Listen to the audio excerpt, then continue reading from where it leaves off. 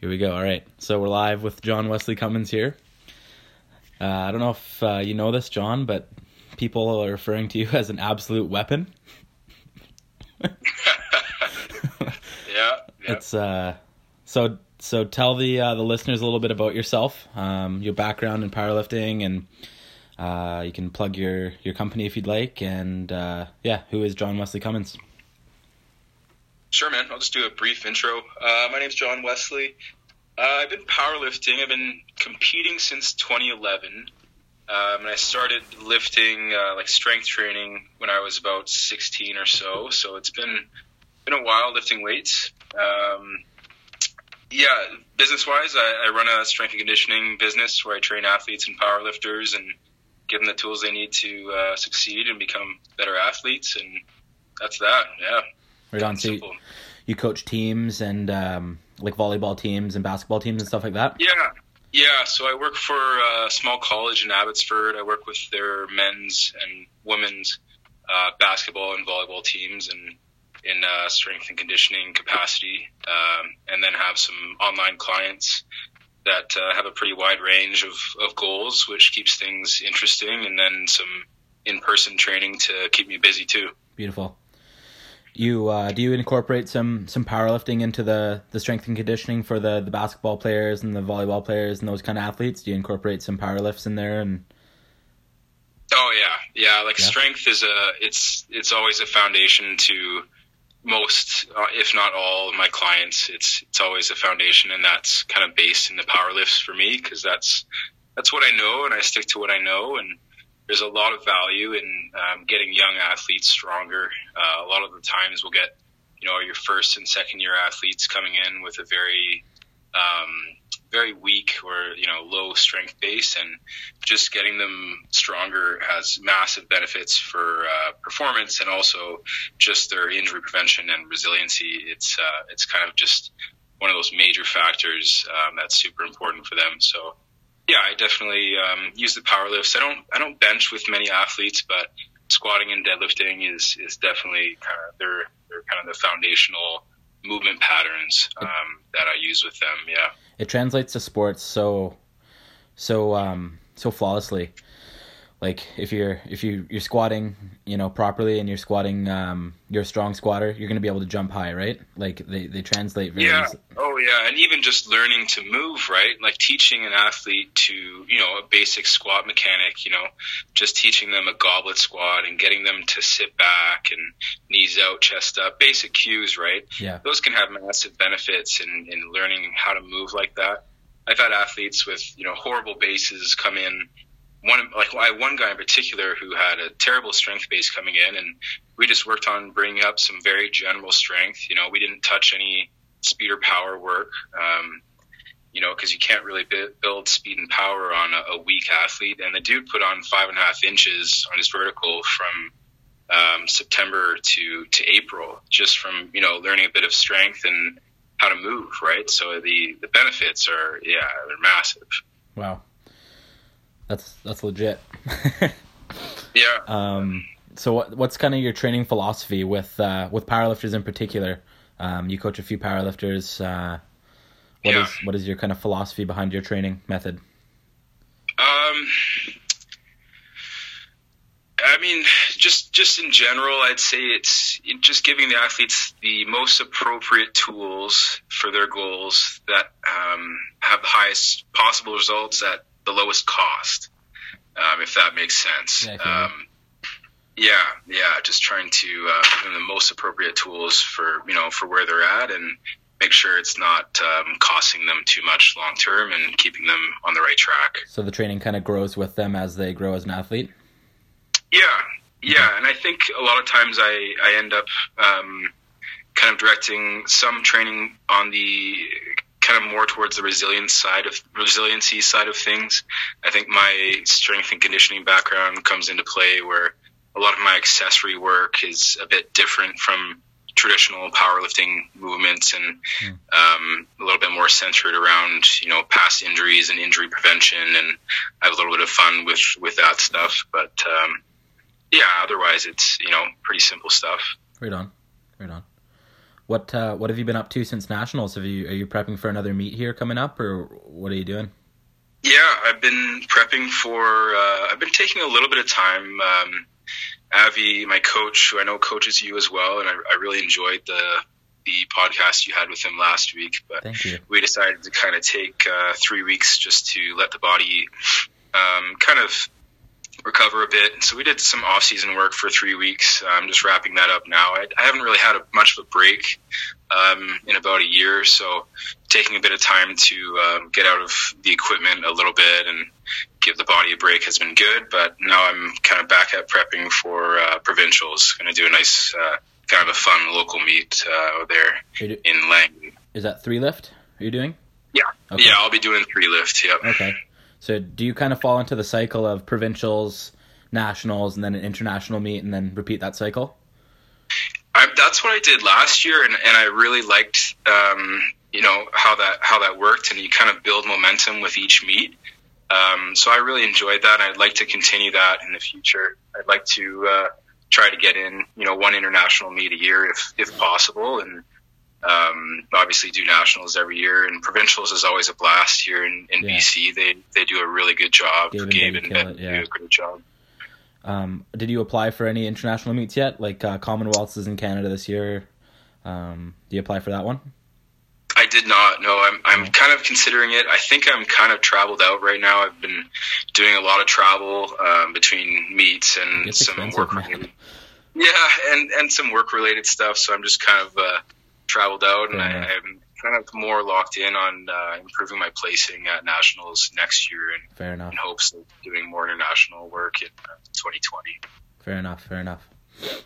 Speaking of international meets, you were at Open Worlds last year for representing Canada as a 105 kilo athlete, competing alongside Adrian Locke, representing Canada. Tell us a little bit about the international experience and what it's like to. That was your first international meet, right? Or was it? I had done bench only at Commonwealth back in 2015, but that was the first kind of real big one. Yeah. And that was in Canada, right? Yeah, that was in Vancouver back then. Okay. Yeah. So this is the first time you've ever really, done a big travel for a meet across the world, right?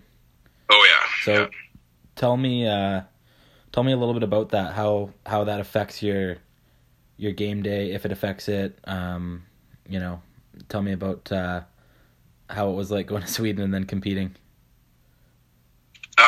Yeah, man. Like I know, I listened in with you and Avi, and I think he's really bang on when he says, there's a lot of kind of lights and show, and it's a bit crazy. But once you get under the bar, it's another powerlifting meet. I will say that it took until after my opener to kind of get into the groove, just because it was such a big show, right? It's just massive stage and these amazing lifters that I've watched for so long in front of me. It took a little bit to kind of settle in. Traveling was, it's a long flight and everything out there. But you plan ahead of time, right? You're intentional with your meals and your fluids and, your rest and everything. So as long as you're planning things appropriately, it's not too wild. I'd just say having a plan is, it keeps you in control of things. Outside of that, it was a blast. I just tried to really enjoy it and have fun, and ended up having a good day for myself. And I think next time I'll be a little bit more in my comfort zone. Yeah. But yeah. Are you planning on maybe next year's Worlds if you can improve your placing and yeah, I would love to go to 2020 Worlds if I can improve my placing. That's kind of the idea. Right. But we'll see. Yeah. Yeah, the 105 division is stacked with Bryce. I think he's doing equip for the next couple years. He's a absolute beast. And then there's Adrian, who's he's no slouch. So he had a great day at nationals. Adrian, both of them did. But yeah, having those two guys to look up to and kind of chase after is I love it. I wouldn't have it any other way. And having a deep class, it's good for everyone. It's awesome, man. Yeah, it iron sharpens iron, right? Yeah. What do you think about this little bit of an equipped resurgence? It's kind of cool to see guys coming back to the equipped lifting. Yeah, it's been interesting to watch. That's for sure. It's slowly coming around. I know in BC there's been more and more interest. I've had a few people kind of asking me more and more questions about, the shirt and what type of suit to get and everything. So I think it was bound to happen with, how big Classic got and how quickly it grew, and people are kind of looking for the next thing, and it can definitely be attractive to, the technicians in the sport. I definitely think that they'll be kind of drawn to the equipped side of things. It's kind of cool, probably cool from your perspective, because you've been a guy who's been an equipped lifter for a really long time and never really did that transition over to the classic side of things, right? Yeah. Like when I started in 2011, that's what powerlifting was. It was equipped lifting and West Side Barbell. Well, it's true in that it was very club oriented or almost team oriented in that sense. You had a group of people, and Monday everyone got in their suit and they squatted, and Wednesday you got in your shirt and you benched. And it was kind of more of a team atmosphere in that sense. But yeah, when I started out, it was equipped, and a couple guys were starting to go classic at that point. I remember at my first meet, a few people were doing it classic, and it was just when it was starting to kind of come on the upswing. But yeah, it's interesting. I love seeing it happen. I know for a while there weren't many of us in BC. It was pretty well Adam Ramsey, myself, and a couple other guys kind of keeping the flame going, but I'm really enjoying seeing it become a little bit more prevalent. Yeah. I think Bryce has had a lot to do with that, with his YouTube channel. Yeah, really. Yeah, I just can't say enough about that. The educational component has been so good, and it made it a lot more accessible, I think, for people to start out. So he's done a fantastic job with his tutorials and on YouTube there. It's actually pretty fun. Like, I'm pretty new to the gear. I did a meet in November. My first meet there was equipped. And then I did nationals equipped. But it's just, it's a learning curve. Like, you're used to your raw technique, and, you can get out of position and kind of fight back, battle back to get in a position. But when you're in a bench shirt and you get out of position, it's just like, you're up shit creek without a paddle if you get into a bad position. Yeah, that's it takes time, I think, and that's the beauty of it too, is that, it's like, delayed gratification, but like even more extreme, because you really have to figure out your technique, and, it takes a while, but once it clicks and you've figured out that bench groove and you have it locked in, like, it just feels awesome, right? Yeah. And there's something to be said for, like, I know you haven't really dabbled with this. You haven't been tested your raw maxes in a long time, but for me, I lift equipped and raw. I've found that walking out squats now, raw, is like nothing, because I'm used to walking out over 100 more pounds regularly, right? So like if I'm walking out 600 plus pounds in equipment and training, when I'm walking out, mid fives raw, it doesn't feel heavy at all. Like, it's just like, it feels like nothing. Yeah, there's definitely room for the two disciplines to complement each other, I think. And I think that's been shown by, just phenomenal athletes like Adam and Bryce and Rhea performing very well in both disciplines. Yeah, I think there's plenty of room for them to be complementary. Well, it's funny. I'm in this like group chat with a couple guys who are junior powerlifters. We have like an equipped junior group chat team this year, like a team group chat kind of thing on Facebook. And it was funny. One of the guys screenshotted a group, like a message from a group he's in, from a powerlifting club, and he was like, they were saying, these guys who are going equipped, they're really going to cheat themselves on raw strength. And then, we were all like, I don't think so. Like, these guys who, like last year at Nationals, Adam Ramsey, who's a lifelong equipped lifter, he goes raw just for fun and then decimates the pack, right? Yeah. And Rhea does the same thing, and you know, like these guys, Bryce does the same thing in his class. So it's like, I just don't think it's true, and I think it's just, I think there's this weird thing that people do, and they like to be on a team, and anyone who's not on their team, they don't like. You know what I mean? Like it's like Equip versus Raw, and it's just a weird thing, and I don't understand it, and I don't like, especially being a guy who does both. It's just like we all are there to do the same thing. We're all there to, you know, PR total, PR lifts, and have fun. You know what I mean? Like it's just like such an unnecessary fight. Yeah, I think once more people try it out, they'll kind of understand that, you know, it's not necessarily going to take away from your raw lifts. I know for myself, the two disciplines are like entirely different things. Like I just consider myself an equipped lifter, and like you said, I don't do a lot of heavy raw work. But at the same time, part of that is because, you know, my raw squat and my equipped squat are so different in technique and, you know, stance and everything. So it kind of depends on the type of lifter you are.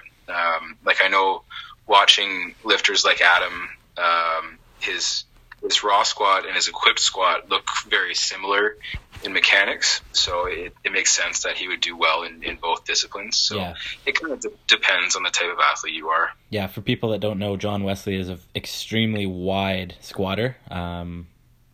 He gets his legs out really wide, like kind of like David Wilson, and a little bit more upright chest position, but really gets a wide stance. And I've tried to like do that raw, just playing around, and it's like my groin's gonna fucking tear.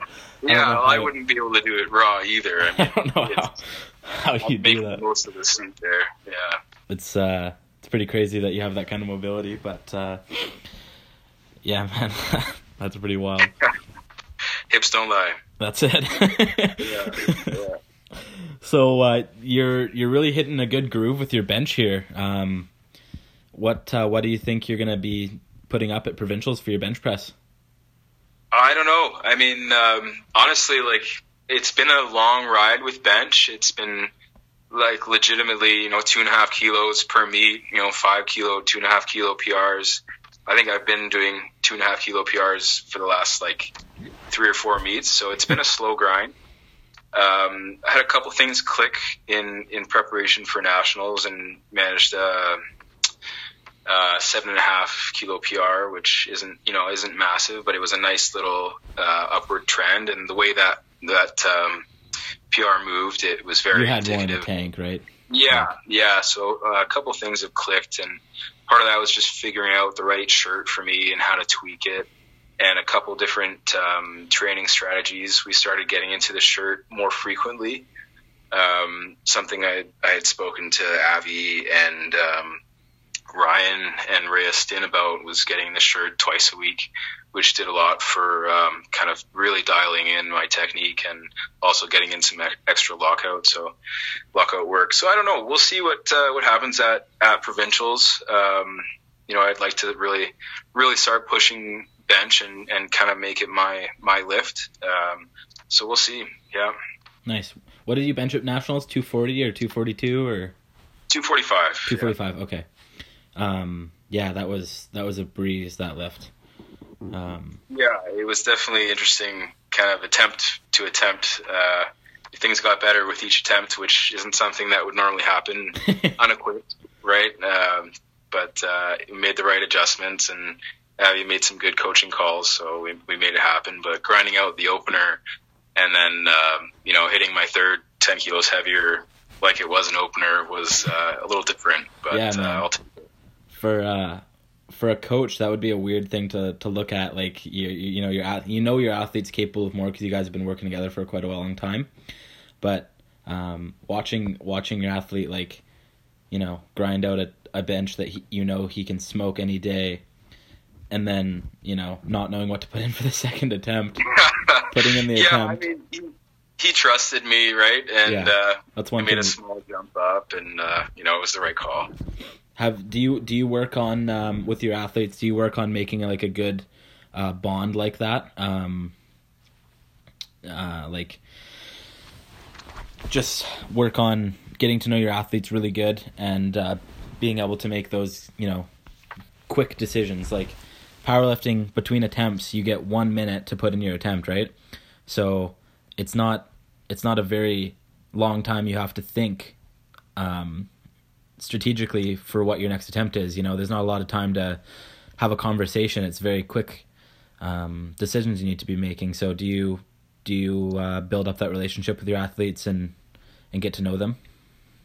Yeah. I mean, that's a, especially now with coaching being, primarily online, a lot of times programming for people, you have to be like, I try to be very intentional at the very beginning to say, like, we need to have a lot of communication here initially so that we can kind of figure out each other, and so that I can learn, how they feel about a certain set. It might have been a pretty tough rep that I saw, and then they might think it was easier, or, so many athletes, every athlete's so different, right? So, taking time to really listen is super important. I think, I've really enjoyed it at my local gym here. I've been coaching a number of athletes, and I get the opportunity to kind of watch them as I'm training.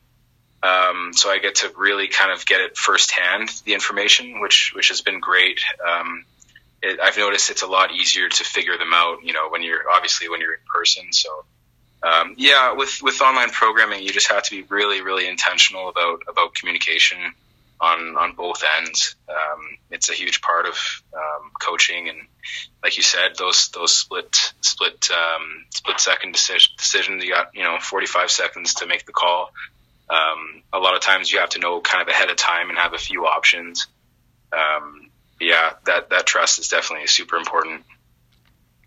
Absolutely. So kind of shifting gears here, what are some of your, your grand, like you're in the open class. Would you like to, obviously you're going to want to win nationals. That's obviously a goal, but how do you see yourself getting there? What's your kind of plan of attack, and what are your goals in equip lifting? I mean, goal setting is an interesting one for me, but I think in general, like, to improve my placing in the 105s, I really need to push my squat up, and I need to, basically I need to have, the best bench in Canada at that weight class to be more competitive. I think it's kind of more my strong suit, and there's plenty more there. But we'll see.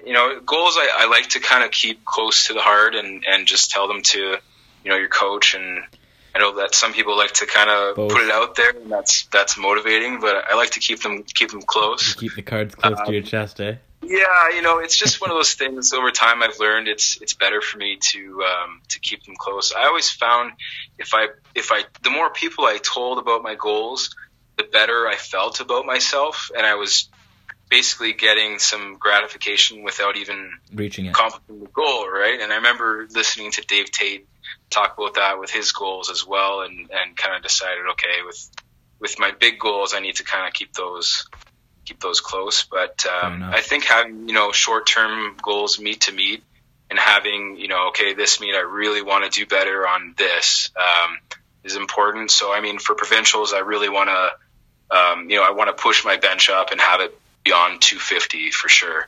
Fair enough. Yeah, I think that kind of thing. A lot of people are big into visualization and the law of attraction, and putting it out there, so it becomes more possible, in their mind. But I think that depends on the athlete, because you're quite the methodical guy, right? You're more stoic and to yourself in the warm-up room, like quiet, kind of like a Jedi, if you will. Whereas I am pretty high energy and just more I like to put it out there. But I mean, whatever works for the individual. But I don't think one approach is better than the other. It's totally up to you, right? Yeah. Yeah, you're a very methodical guy. Have you always been that way, kind of methodical and planning ahead kind of thing? Yeah, I think so. I think that's part of what, equipped lifting, that's part of the appeal of it to me is you're rewarded for being, very methodical and technical and kind of almost over analytical with things. Yeah, I guess so. I've probably always been that way. It's just like personality trait. Yeah, I guess so. I saw on your Instagram page, this is kind of taking a different avenue, but I saw on your Instagram page, there was, this has nothing to do with powerlifting, but I saw on your Instagram page that you were doing some training. It was like mental strength training with a team, and they were all in like a lake, kind of like Navy SEAL training. Yeah. What was that? Yeah. That was, I can't remember his name. I'm blanking on his name. He was a kind of a sports psych type of guy. He was in the Canadian military for a long time, and now he works with a lot of teams, kind of team building, and a lot of times teams will use him leadership at the beginning kind of stuff. Yeah, character development, and sometimes he'll come in with teams that are having internal issues and help them resolve it. So he came to kind of our initial getaway camp and did some fun kind of military-esque style. It was just some fun team building stuff, and he had them in the water kind of doing team sit-ups and everything. I had to kind of like close my strength and conditioning eyes and just watch it from a fun team building perspective. But on the inside, I was, some of the stuff was a little bit cringing, detrimental to, or oppositional to my training philosophies, but it served its purpose, and the athletes really enjoyed it. And some of the things that he introduced, we really adopted and kept as a constant throughout the year, and the athletes really bought into it. So for that group of athletes, it worked really well, and he was a blast. I'm blanking on his name, but yeah, that type of training can be super productive for athletes. I think that kind of turning it back into powerlifting, I think that kind of thing can be really beneficial to powerlifters, because I think a lot of powerlifters have this alpha male-esque kind of personality. They're like very, you go into a powerlifting meet in the back room and everyone's kind of eyeballing each other. It depends on the meet, but a lot of meets, like, if it's if you don't know the guys, you're kind of just like looking around and eyeballing each other and mad dogging each other a little bit, and but one thing is for sure, a lot of alpha males are insecure because they puff their chest out like this and they put this big facade out, but a lot of alpha males are very insecure. And I watched a David Goggins video on, do you know who that is, David Goggins? Yeah. The ultra marathon runner. He has this great video on YouTube, and it's about how, like, most alpha males are very insecure inside. It's really interesting, and I think that's so true. You go to a powerlifting meet, and you can see it, man. All these guys are like walking around with their chests out, and like, they're like the cock of the walk, and they're just like, you can tell, like, it's such a fucking phony bullshit fucking facade. I think you'll mostly find that at local meets with people who are, succeeding and winning local meets. Yeah. I think you'll see people who will go way out of their norm and what they would normally do in training, where they'll, stick their chest out and yell and scream like wild before a lift. And I think you're right in that is totally based in either fear or insecurity. And, once you've kind of, submitted to that insecurity and fear, and you're yelling and screaming before your lifts, then I think you're in trouble at that point, because you're kind of out of your normal routine. Yeah. But as far as like the, walking around like you're, Conor McGregor, campus, I think that's usually you see that at local meets, and once people get to a higher level, they see how the elite athletes act, and you've been to nationals a few times now, and you've seen the level of professionalism that the best athletes have, and it's just a process of growing for those athletes a lot of time. Well, yeah, I think it can be a dichotomy. I think it can be,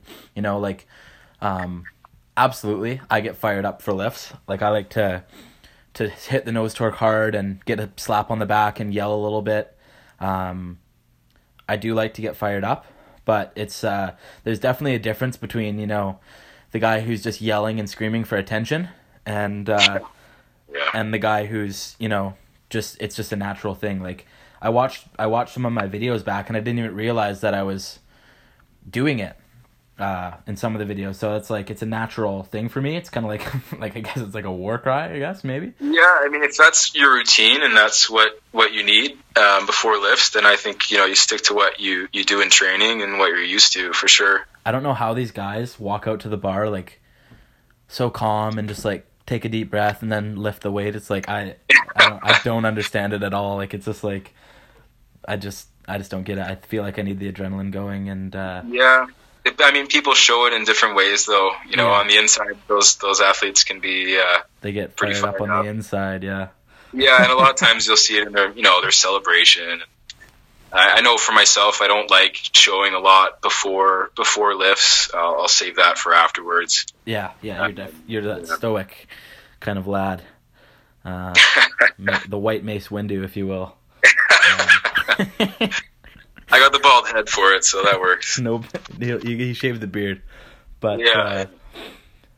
But yeah, I think a lot of powerlifters could really benefit from being less fragile on game day. Abby and I kind of touched on this, but you see so many athletes after they miss an attempt just flip out and really lose their cool, and it's just like you see it a lot in young lifters, but you know, you see it in lifters that have been to nationals and even been to worlds, and it's just like a tell maybe of their personality, but it's just they would benefit so much, I think, from just doing some mental training like that, tying it back to that stuff in the water there, like toughening yourself mentally to get to the next level. I think the two can really play hand in hand. Yeah, definitely, and I think that is a lot of that is based in how you train and how you act when you train, right? Like, if you can't let yourself fly off the handle when you train. You have to stop yourself and make sure you're training with discipline and catch those negative emotions before they take over. So it comes back to how you train, and you know, on game day, training takes over. So if you're someone who freaks out in your gym or your club or whatever when you miss a lift, like, that's going to come up on game day for sure. Another part about like lifting with those guys in the back room, like, we had a pretty stacked flight for our flight. Like, there was a lot of like really world-class lifters, and you know, like Bryce Krawczyk, he wrapped his knees way too early for his first squat attempt and he couldn't even feel his legs. And he's a guy who's been to worlds many times, you know, like he's been there and done that, and you know, it just goes to show that even the most experienced guys can still make mistakes. But what he didn't do after he missed that attempt was come in the back and throw his shit and freak out. He's like, he just said to his people, he's like, oh yeah, like, I wrapped too early and couldn't feel my legs, so I'll just not do that on the next one. He's a pro, and you know, it's definitely it's a testament to the level of professionalism he has. You know, you miss your opener, you come back. I think they even added a little bit of weight. Yeah, they did. Came back and hit that second attempt, no problem, right? So, he's a pro. Yeah. When you were at Worlds, did you get to lift with Rubitz? Yes. What was that like? You know what? I tried to be intentional about not watching too much. Because immediately I wanted to watch everything that the Russians and Ukrainians were doing to, you know, like, I wanted to pull out a notepad and but I like, okay, I have to compete right now, right? So I had to kind of stop myself from, you know, getting too sucked into watching them. But yeah, like, coming back to professionalism, like, those guys are like, they go to work, right? They're a team, and they just go in and they execute. Like, it was kind of cool to watch that. I mean, the guy it seems like his approach is just, you know, he hits these massive weights, and he's a junior. Yeah, but to him, it's just it's expected, right? Yeah, it's not a big deal. That's what he trained for. Standard, right? Yeah, that's the expectation was to hit that weight, right? So that kind of stood out to me more than anything. I'd say. He has a very high standard for himself. So, Yes. Anything less would be like, what happened, which to everybody else on the world stage, that would be like their goal for the day, like their ultimate goal. Yeah. So Yeah, and at the same time, when he hits the weight, it's almost as though it's like, it's not a big deal because of course I would hit the weight. That was the expected outcome. Yeah, it's like when you open a Christmas present, you peeped in your mom's closet 3 weeks before, and you're like, oh, cool, I'm getting this. This is cool. Like, he just knows it's happening and he doesn't have to worry about it. Yeah. There was definitely between him and Billy and a couple of the other Russians and Ukrainians, Mashinkov, a lot of different styles of lifting, and watching the way the different teams kind of operated on their different platforms was really cool. That was something I hadn't really seen before. So that's kind of neat. Yeah. Now for you on some more on equipped powerlifting here, for you with gear, are you a fan of really tight gear? Or are you a fan of some people like looser gear? Like, I was talking to Rhea Stin at Nationals, and she was saying Blaine hits depth with no weight at all. He hits depth with really light weights in his suit. He doesn't need a tight suit to hit these big weights. And that's something that I've been wondering about because I just ordered a new suit. I ordered a size down. I was in a 48 and I ordered a 46. But now I'm kind of got my brain going and I'm like, shit, what if I can't, what if it changes everything, right? Yeah. So what are your thoughts on that? Yeah, Blaine, with his squat suit, I think in the last month or so at least, he put out a video on Instagram where it showed him in all his warm-ups, and he was hitting depth, straps up, full gear. Yeah, nothing. It was 70%, man, maybe less. Yeah. So for his style of squat, I think any tighter of a suit, it's just going to throw him around that much more. And he's so strong, that he can just manhandle that weight, right? For me, I started with pretty loose gear. I started out with metal. Metal is no longer IPF approved, but I started out with metal as my squat suit and deadlift suit, and the fabric of that is very, very forgiving and soft. Kind of like so it didn't really matter how tight it was. It had a lot of give to it. So that's kind of where I started, and then I upgraded to the Titan Super Centurion, and I started loose and kind of worked my way in. And to be honest, even just for nationals, was the first time I had really tightened up the straps and customized my suit. But I think now, comparatively, I probably wear fairly tight gear. But it's taken a long time to get there, and I don't really notice it as much anymore. So I wear a 42 Super Centurion now at 105. Okay. I've tried to get a 40 on, and I just haven't been able to. I've spent half an hour trying to get it on, and I haven't been able to get it seated. I know I've seen other 105s use 40s and even 38s. I know Rubitz has used some crazy tight stuff, but it just depends where you're at and how much you've been doing it. If you're just starting out, I don't think getting in super tight gear is wise. No. I think you need to get in something that at least anchors in on the skin and actually does what it's supposed to do, but not so much that you can't even think about squatting, that it's so restrictive. I think you kind of have to ease into it. And as far as shirts go, I've learned that tighter is definitely not always better for the shirt. I fought with a size down shirt for 10 weeks straight, 12 weeks straight in preparation for nationals, and I think I hit 3 successful touches in it because it was such a battle. And then the final week, we kind of made the call. Okay, man, we got to go back up to the loose shirt, and it was the right call. And actually, doing all the work in the tighter shirt made that loose shirt feel super workable. I could manipulate it a little bit more. But yeah, I was just super inconsistent in the tight shirt, and at a certain point, if your hit rate is 1 in 5 benches, you're going to get successful. It's at a certain point, it's not worth it. Yeah, you need to be hitting the bullseye.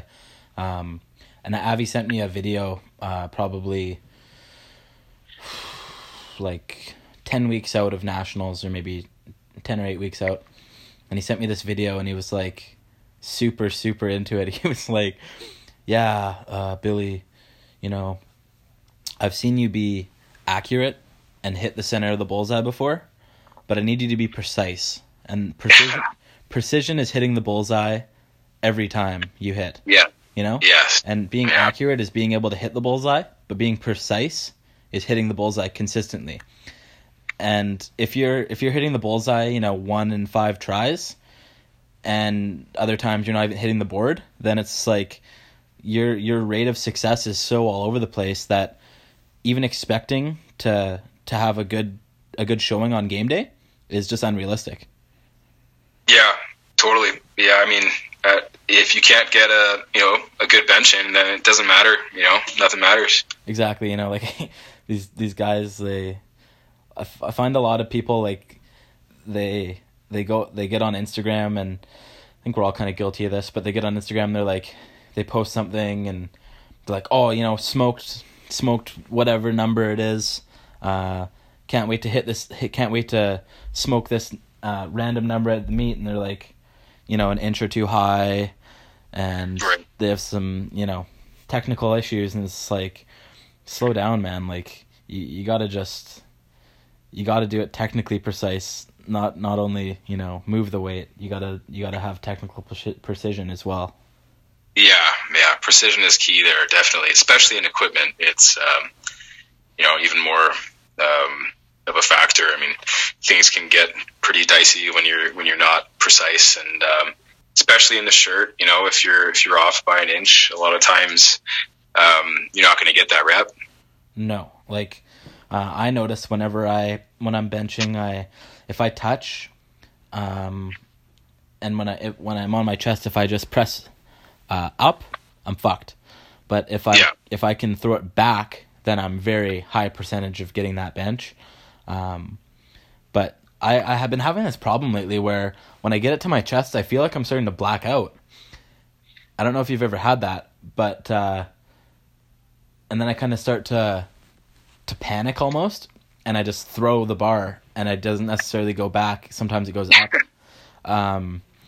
But I don't know what that is. Avi said it was a nerve under my breastbone or something that's getting pushed on. It's making me want to pass out. I don't know what it is, but it's definitely and something I need to work on there. I mean, that could be a number of things. Like you said, something might be getting cut off at that point. If are you wearing like a tighter shirt than normal? No, I'm wearing a size 50 Super Katana. Okay. So it's pretty loose. Like, you saw me get it on, right? Like, it's like a t-shirt. You guys were laughing at me. Yeah. I mean, that can be a number of things. I think people, a lot of times when they're starting out in the shirt and they start handling, you know, kind of super heavier weights, they, you know, you just, that feeling of pressure can get to you, but over time you'll get used to that and get more comfortable at the bottom, you know, touching a weight and being able to stay down there and handle the pressure. I think that takes a bit of time to adapt to that. So that might be part of it. Yeah. It's all just a learning curve at the end of the day. For sure. Being patient.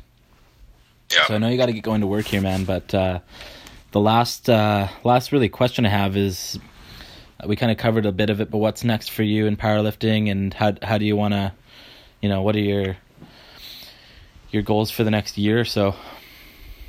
I mean, what's next is, for myself is, I mean, right now I'm already thinking of nationals next year, and like I said, and improving the placing, to hopefully qualify for some bigger things, and, you know, process objectives along the way to line that up and set it up are going to be key. I'm probably going to do provincials 3 lift, and then I'll likely just fill the rest of the year with as many bench only competitions as I can to really dial that lift in. Like I said, yeah.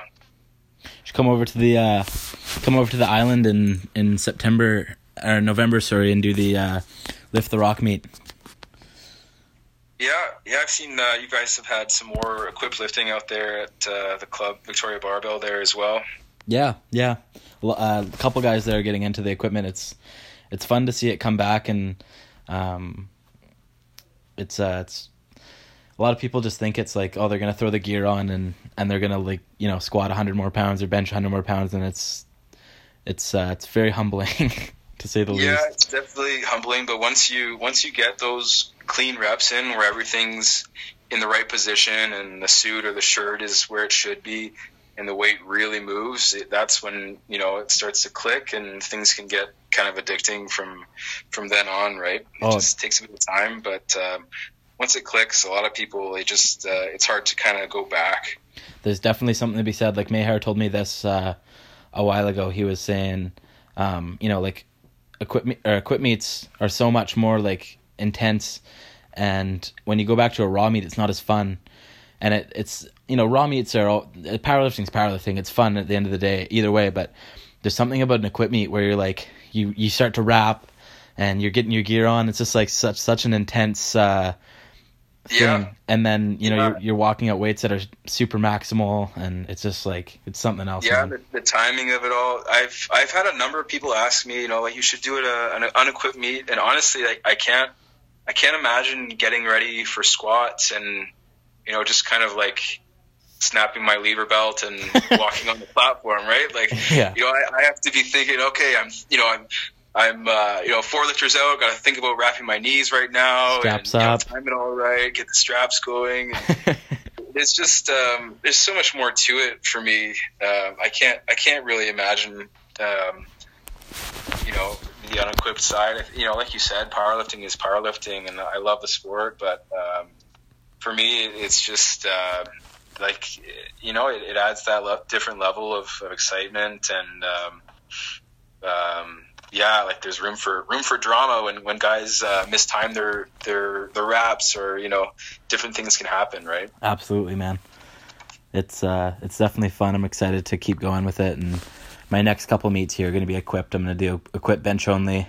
I'd like to really put a good bench up there, and then World Championships in August, Junior World Championships. So I'm really excited to do that. I can't believe that I'm already, you know, only 3 years into powerlifting coming up and already going to Worlds. It's like, yeah, man, we're looking crazy. forward to watching you represent, man. That'll be it's good that you're doing it. It'll only do, you know, good things for your growth in the sport. And like, I was lucky and very fortunate to have the opportunity to go to Worlds, and as the second 105 behind Adrian, but I always encourage people to go for the highest possible level meet you can, to, you know, surround yourself with better lifters to learn from, and it just kind of, it raises your standard.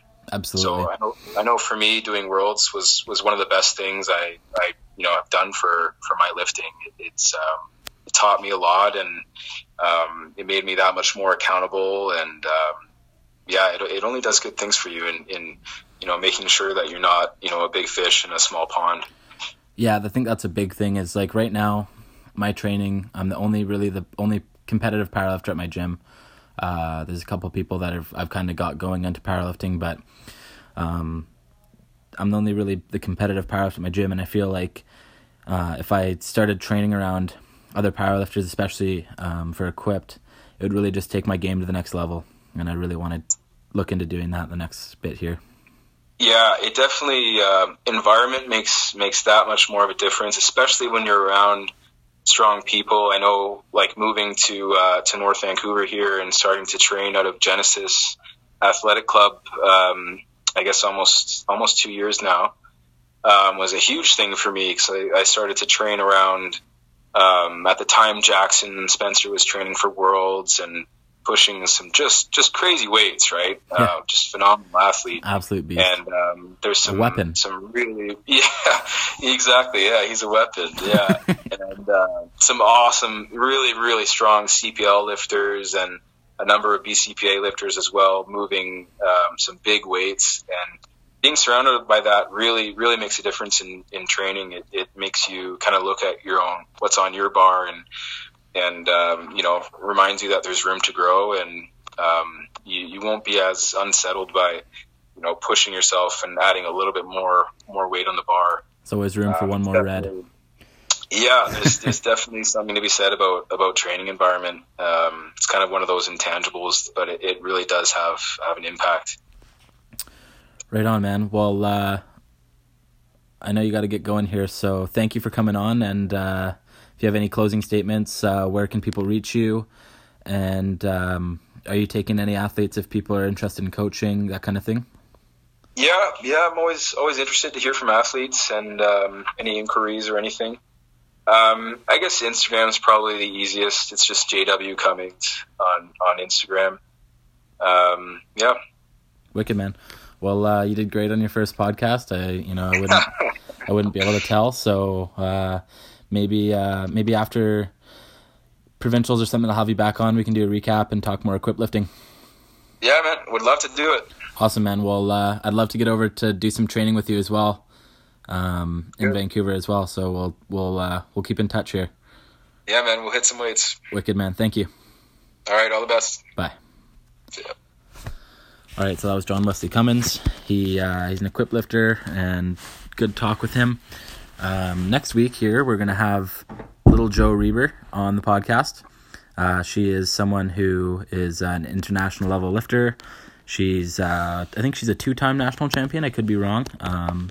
She's going to Bench Worlds here in Japan coming up, and she's an absolute monster. Big bencher, and very interesting career she has too. So please like this podcast, share it, and thank you for your guys' support. Out.